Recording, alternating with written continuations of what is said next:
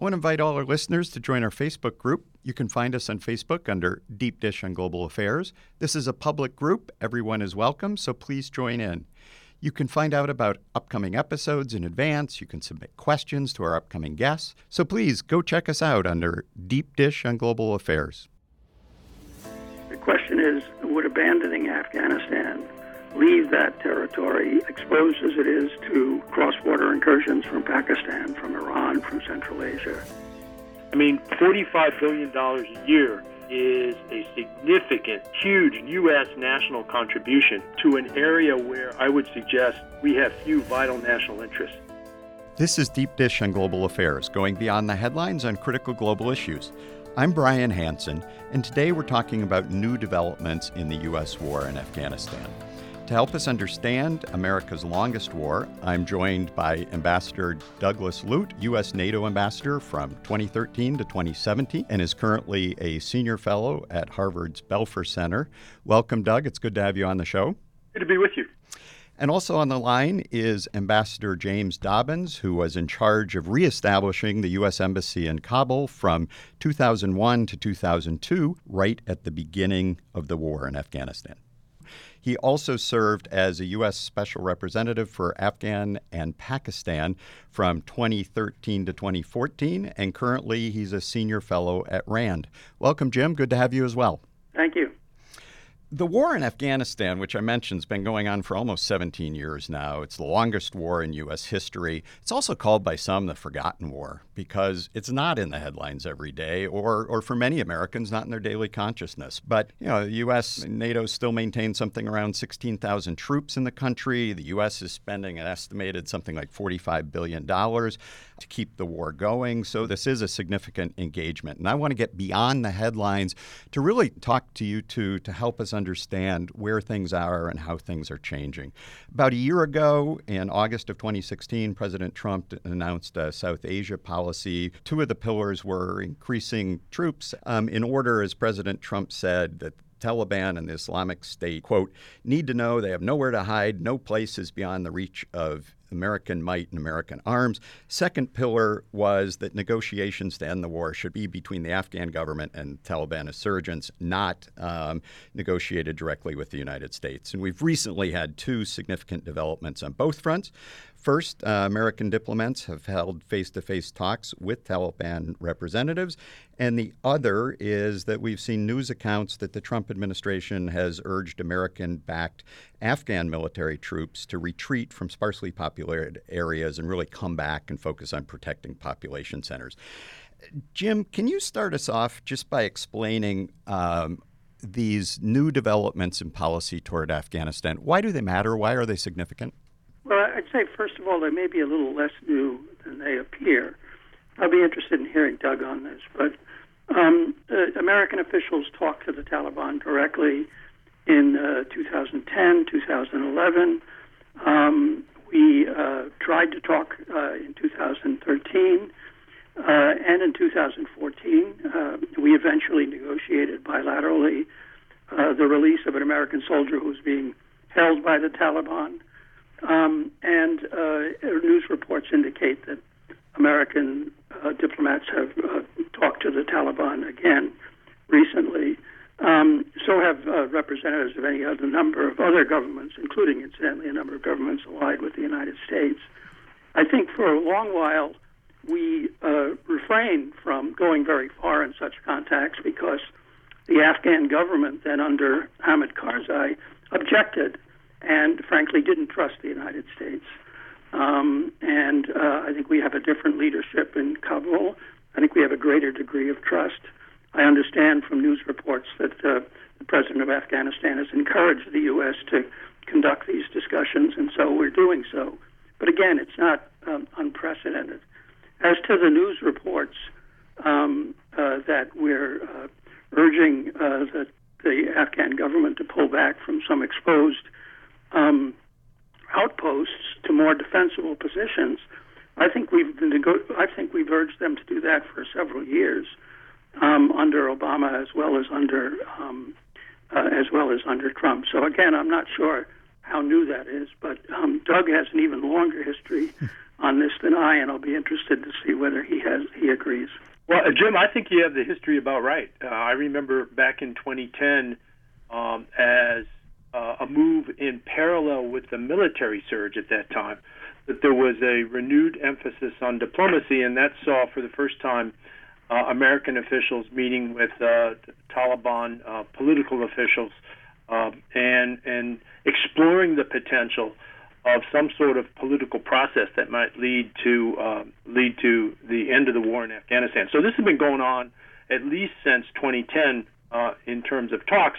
And by way of the military adjustments, I think it's been long appreciated by both American military officials, but Afghan government officials as well, that even with 15,000 allied troops today, coalition troops today, and at its peak, 140,000 Western troops assisting our Afghan partners, that Afghanistan is a very tough place to secure in toto, that it features many remote, mountainous areas, very far from transportation infrastructure and so forth. These are not places that are easy to secure, and that the security effort in Afghanistan is better placed on the population centers.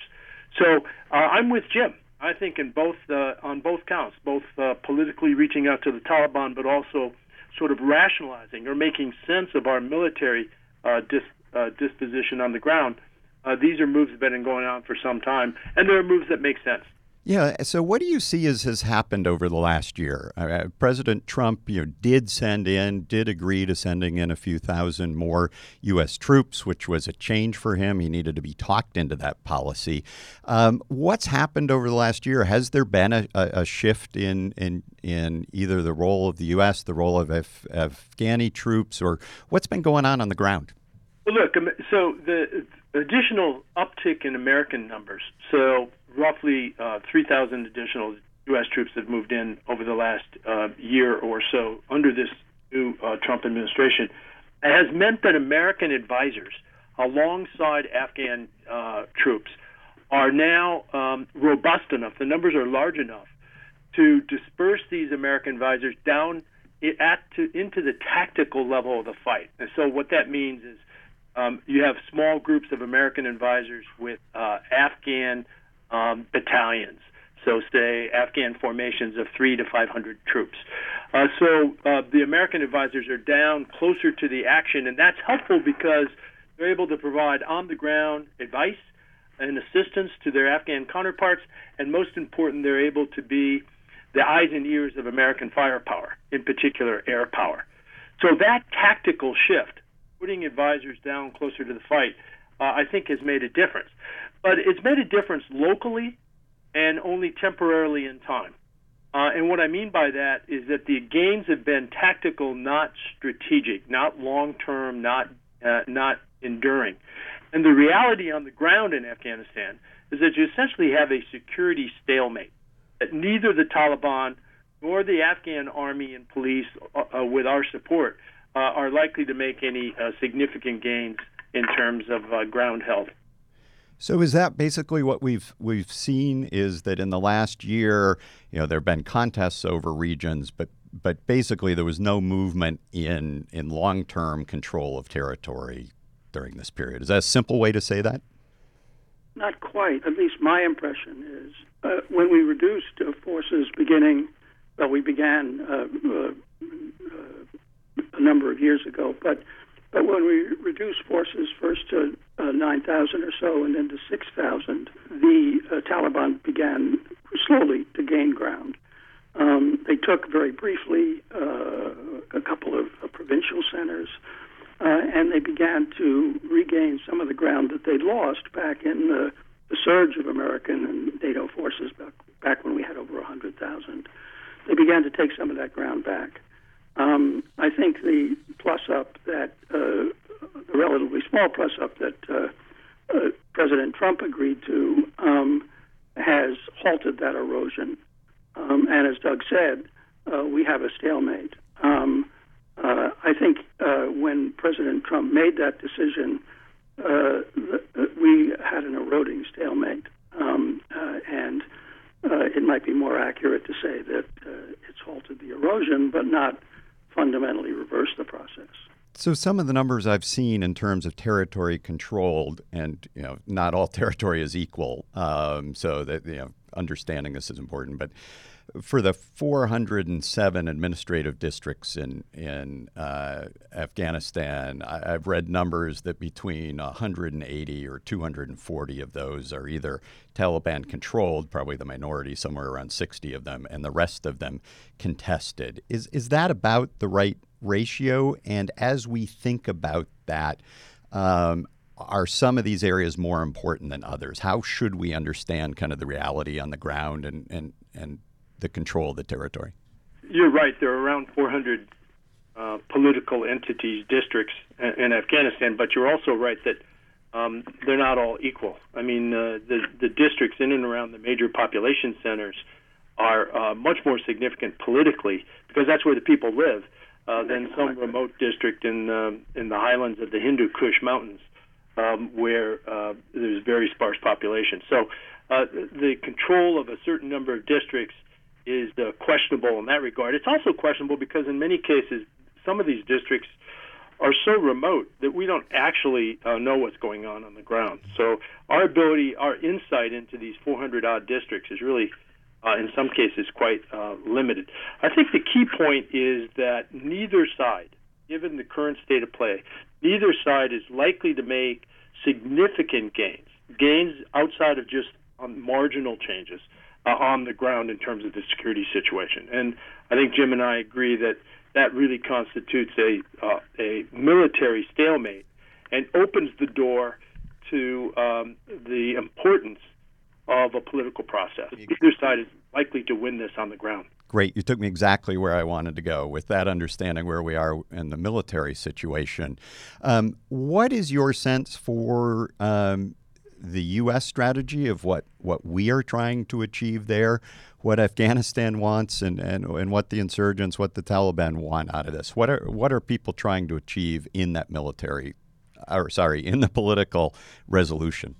Well, I think we have somewhat less insight into the administration's diplomatic strategy than we do the military. The military issues periodic reports.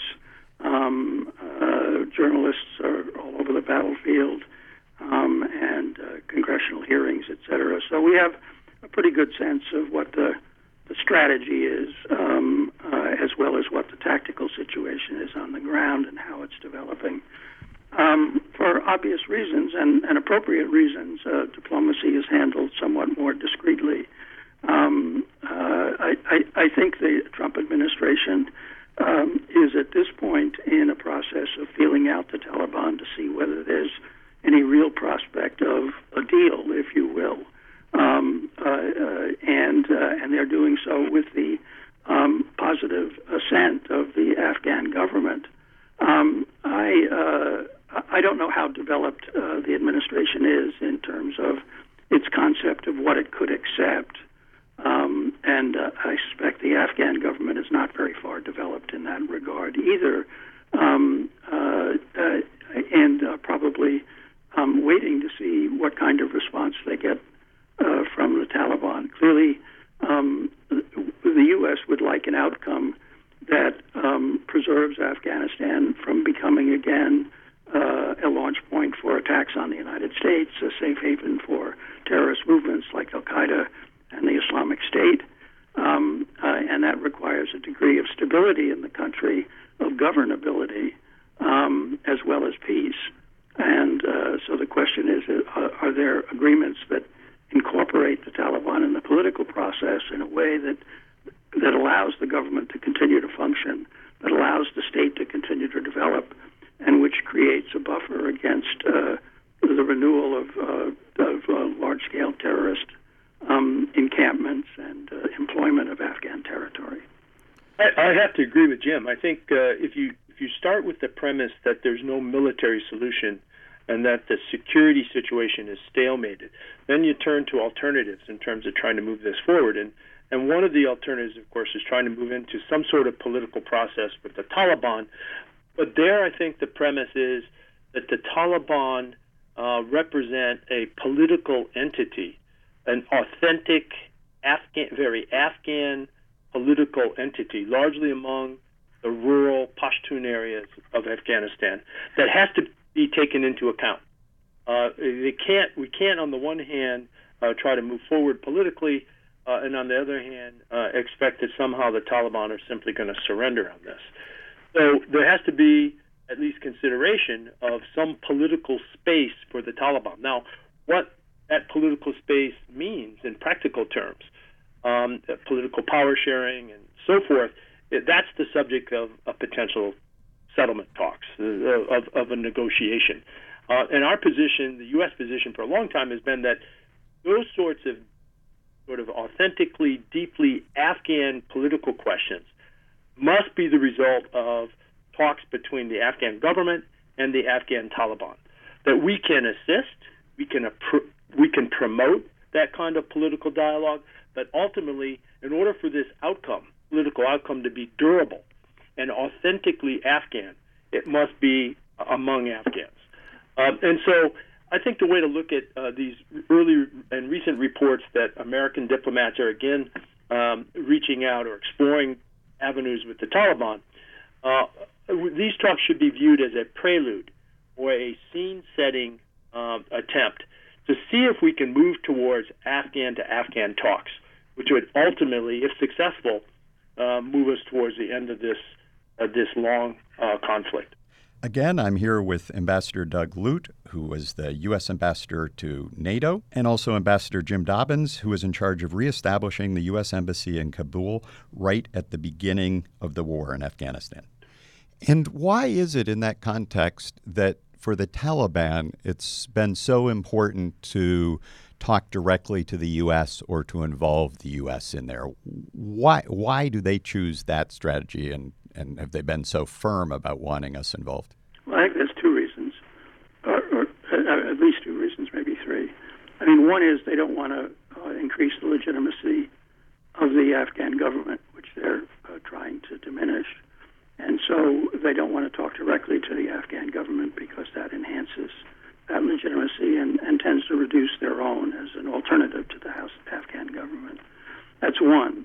The second is that their primary objective, their overriding objective, is to get the U.S. to leave.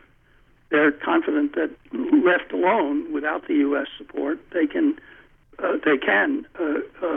achieve a military solution. And therefore, if they just get the U.S. to leave, they don't really have to negotiate with the Afghan government. So that's a second strain. And I think there's a prestige for negotiating directly with the United States. We've seen that with North Korea leader Kim Jong-un willingness and the prestige he derived from his meeting with President Trump. So there's a prestige involved in negotiating directly with the world's only superpower. And I think these last couple points of discussion here, even inside our conversation, reflect why we haven't gotten very far. Right? On the one hand, the Taliban are demanding that they talk to the U.S. first, because that's their war aim. That involves their war aim of getting us off the battlefield. And on the other hand, we've insisted that the Afghan government and the Taliban should have primary responsibility for a political settlement.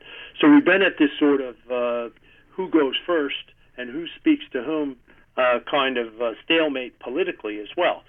And that in turn is why an American outreach to the Taliban, even if in a scene-setting role, could be an important early step in breaking what has been this political stalemate about who speaks to whom first, and may eventually move us forward. As we've talked about in this conversation, there have been some cycles that have happened in terms of U.S. policy, bringing troops in, moving troops out, different kinds of strategies. President Trump has been vocal at times about not wanting to be in Afghanistan in the long run and a desire to get out. He's also accused the Obama administration of announcing an end dates and pulling out, and therefore creating incentives for the other side to wait us out. Does what the president say Does that influence, has that influenced, or will that influence the negotiations? I guess specifically, some commentators have said that, the Taliban is reading the White House and saying, we can wait these guys out. Is that an issue? It's hard to say. The president is pretty unpredictable, impulsive, and comes up with a lot of surprises.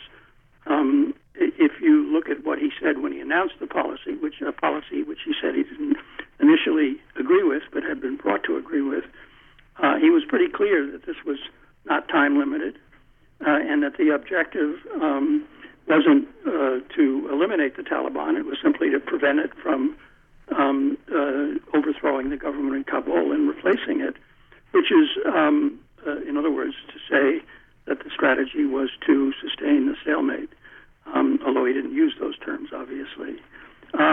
Now, is he capable of changing his mind? Is there something that the Taliban could do or say that might get him to change his mind? I have no idea. So I agree with Jim. Obviously, if you look at this administration's approach to longstanding key allies, South Korea, the NATO allies, and so forth, the one underlying theme is unpredictability and questioning perhaps past relationships. So any policy premised on as long as it takes, as much as it takes, sort of the kind of approach of no timelines, reflective of the August speech from last year, has got to be placed in a broader context of the sorts of things the administration has demonstrated in actions even since the August speech.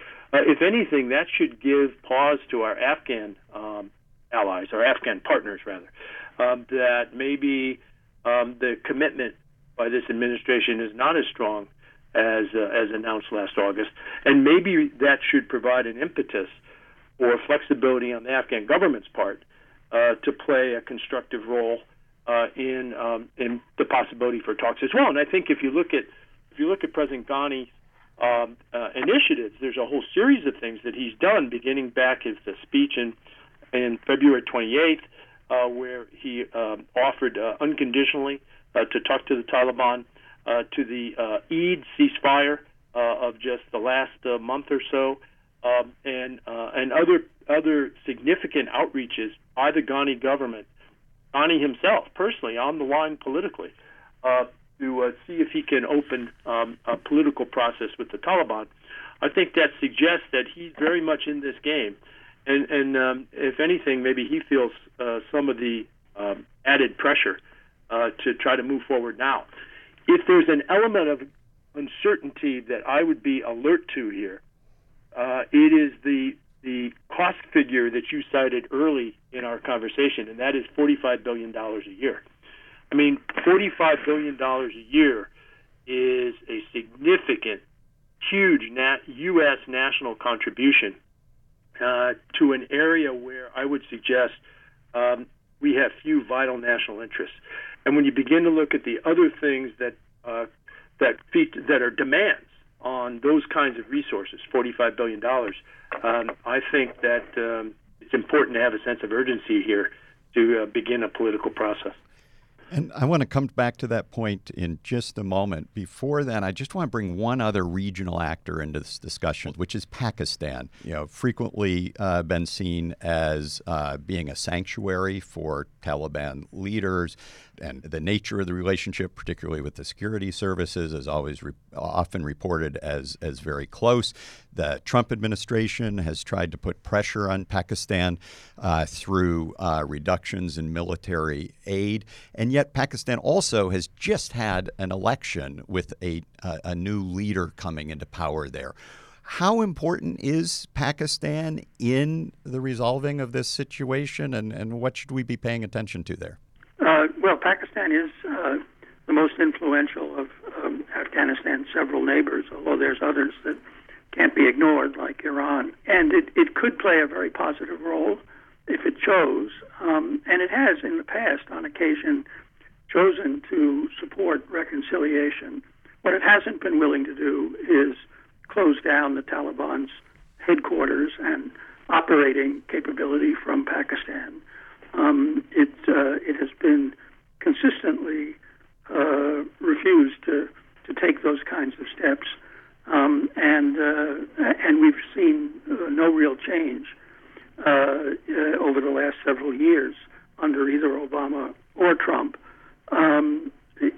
everything that the new probable prime minister there has said would indicate that he supports that policy of not, as he says, fighting the Afghan war on Pakistan territory. But he's new, and is also a somewhat unpredictable character. So we'll have to wait and see. Yeah, I largely agree with Jim. I think that the change of administrations in Pakistan reflects sort of a very dynamic political setting across the region. So Pakistan just elected put into power a new political party, PTI. Meanwhile, in Afghanistan, you've got scheduled parliamentary elections this fall. Then you have a presidential election programmed for April of next year. So there are political dynamics there as well. And I think that these will all come into play as we consider how to gain some traction, how to gain some momentum in potential political talks. So the region here is a very important dimension of talks. You know, earlier in our conversation, your listeners might have just picked up that this is simply a matter of getting Afghans in the room with other Afghans. Well, that's fundamentally true. But the neighbors here are going to play a very significant role. And you mentioned Iran alongside Pakistan, but China, Russia, India, and the Saudis will all have interest in this negotiation as well. Let me build on a point that you made, Doug, a moment ago, and ask, how should we understand the strategic interests, the U.S. strategic interest in Afghanistan, and how does Afghanistan affect the broader regional politics? Obviously, we started off there right after 9/11, where Afghanistan was the base for planning the attack on the U.S., so it had a very immediate and important relevance. 17 years later, a whole bunch of things have changed in the world. How important is Afghanistan, and how should we see it relative to some of the other challenges we're facing in the region? Well, I mean, you're right to point back to 2001. So in the immediate aftermath of 9/11, we had a very clear, and I would say vital national interest to ensure that we were not attacked again from the source of that attack. And while the attack tactically was planned in Hamburg and Karachi, bin Laden himself and the al-Qaeda flag, if you will, were in Afghanistan and provided safe haven by the Taliban regime. So we had a very clear national interest in 2001. But not long into our incursion in Afghanistan in late 2001, al-Qaeda was dispersed, and by and large dispersed and displaced into Pakistan, along with the Taliban leadership itself. So not long after our intervention, actually the vital national interest followed al-Qaeda, and al-Qaeda moved into Pakistan. Since then, our interest in Afghanistan has been preventive. That is, to prevent the return of al-Qaeda, and now more recently to prevent the rise of the Islamic State, which has gained an early foothold in some parts of Afghanistan. But the vital national interest in Afghanistan proper was largely achieved when al-Qaeda was displaced into Pakistan, and then that featured about 10 years of a campaign, mostly with covert action, to decimate al-Qaeda leadership resident in Pakistan, culminating in the raid that killed bin Laden. So the vital national interest here has shifted over time. You know, I agree with most of that, with some reservations. I opened the American Embassy in Kabul in December of 2001, and I recalled at the ceremony opening it that we had abandoned Afghanistan after the defeat of the Soviet Union and its withdrawal from Afghanistan, left it alone for 10 years, and the result was the attack of 9/11. We've lost more people in a few hours on September 11th, 2001, more people than we've lost in Afghanistan since 2001. So the investment, to the extent it has contributed to the absence of large-scale attacks on the United States since 9/11 has proved worthwhile, if still quite costly. I think that the question is, would abandoning Afghanistan leave that territory exposed as it is to cross-border incursions from Pakistan, from Iran, from Central Asia, and weak as the government is, likely again to host large-scale terrorists with global aspirations.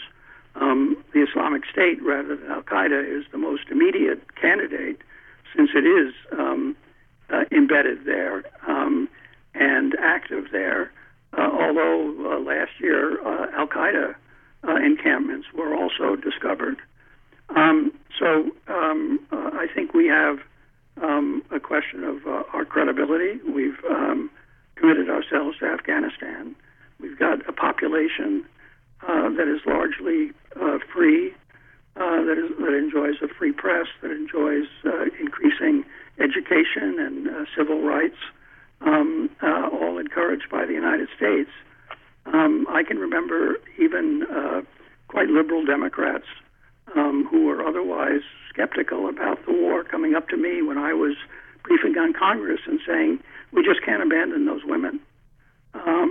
So I think there's a number of considerations that continue to make this a higher priority than pure geopolitics might dictate.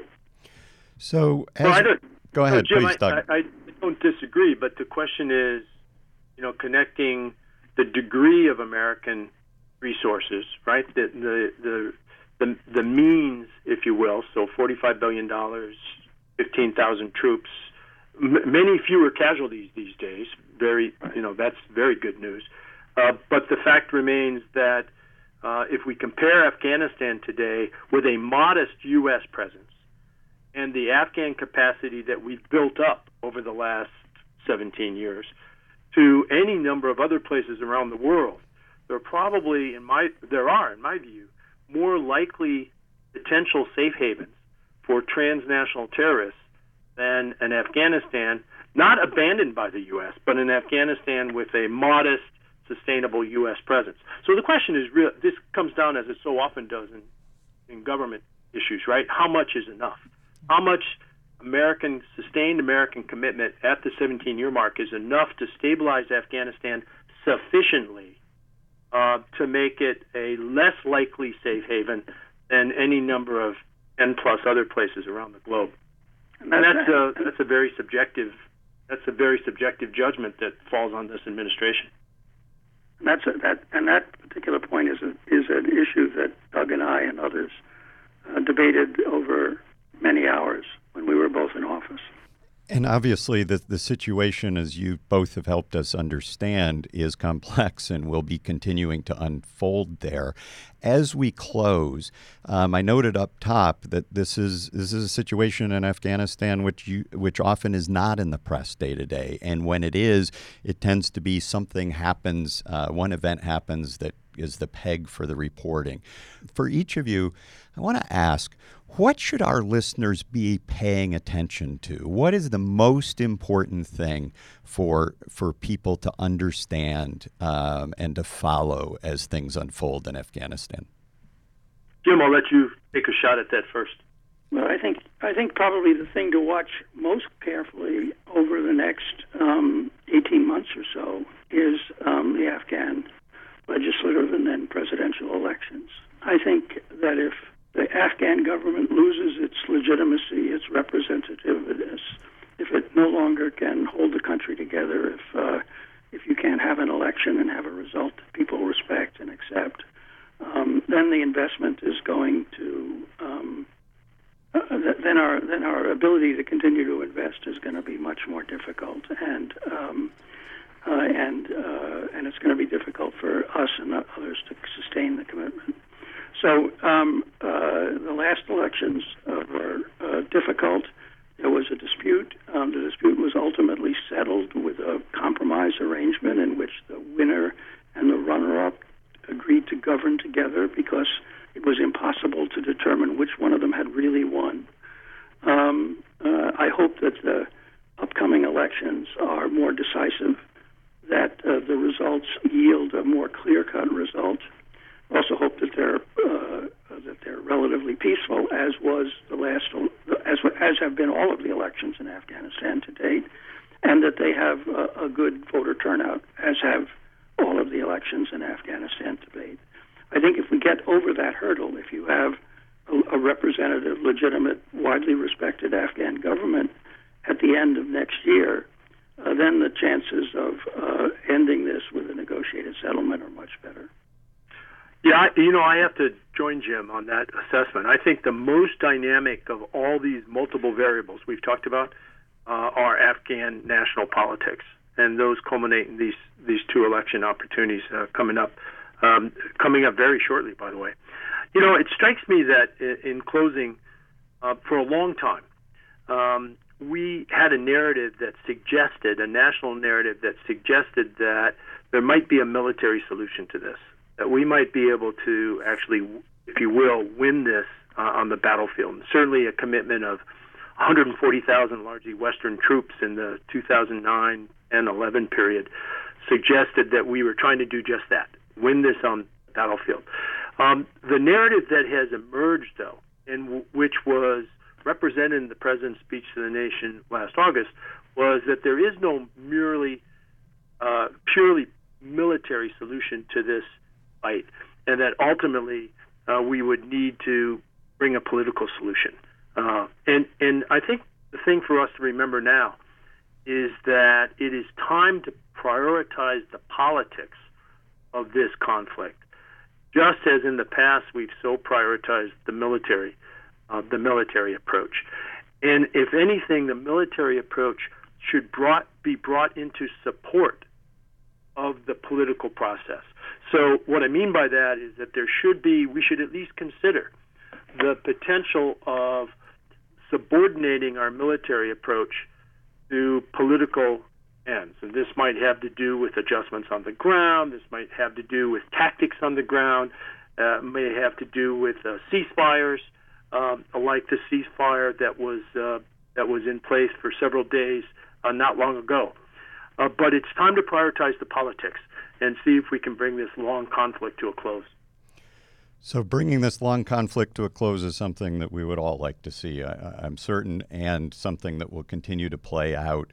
Ambassador Douglas Lute, currently of Harvard's Belfer Center, and Ambassador James Dobbins, currently of RAND. I want to thank you both for really, I think, an extremely illuminating conversation to help us understand what is happening in Afghanistan. So thank you both for being here. Pleasure. Yeah, thanks very much. It's always good to work with Jim. And thank you for tuning into this episode of Deep Dish on Global Affairs. As a reminder, the opinions you heard belong to the people who expressed them and not the Chicago Council on Global Affairs. You can find our show under Deep Dish on Global Affairs wherever you listen to podcasts. If you like the show, please let us know by tapping the subscribe button on your podcast app so you can get each new episode. If you think you know someone who would like this particular episode, please tap the share button and send it to them as well. If you have any questions about anything you heard today, or if you want to submit questions for upcoming guests, please join our Facebook group, Deep Dish on Global Affairs. This episode of Deep Dish was produced by Evan Fazio. I'm Brian Hansen, and we'll be back soon with another slice of Deep Dish. I want to invite all our listeners to join our Facebook group. You can find us on Facebook under Deep Dish on Global Affairs. This is a public group. Everyone is welcome, so please join in. You can find out about upcoming episodes in advance. You can submit questions to our upcoming guests. So please go check us out under Deep Dish on Global Affairs.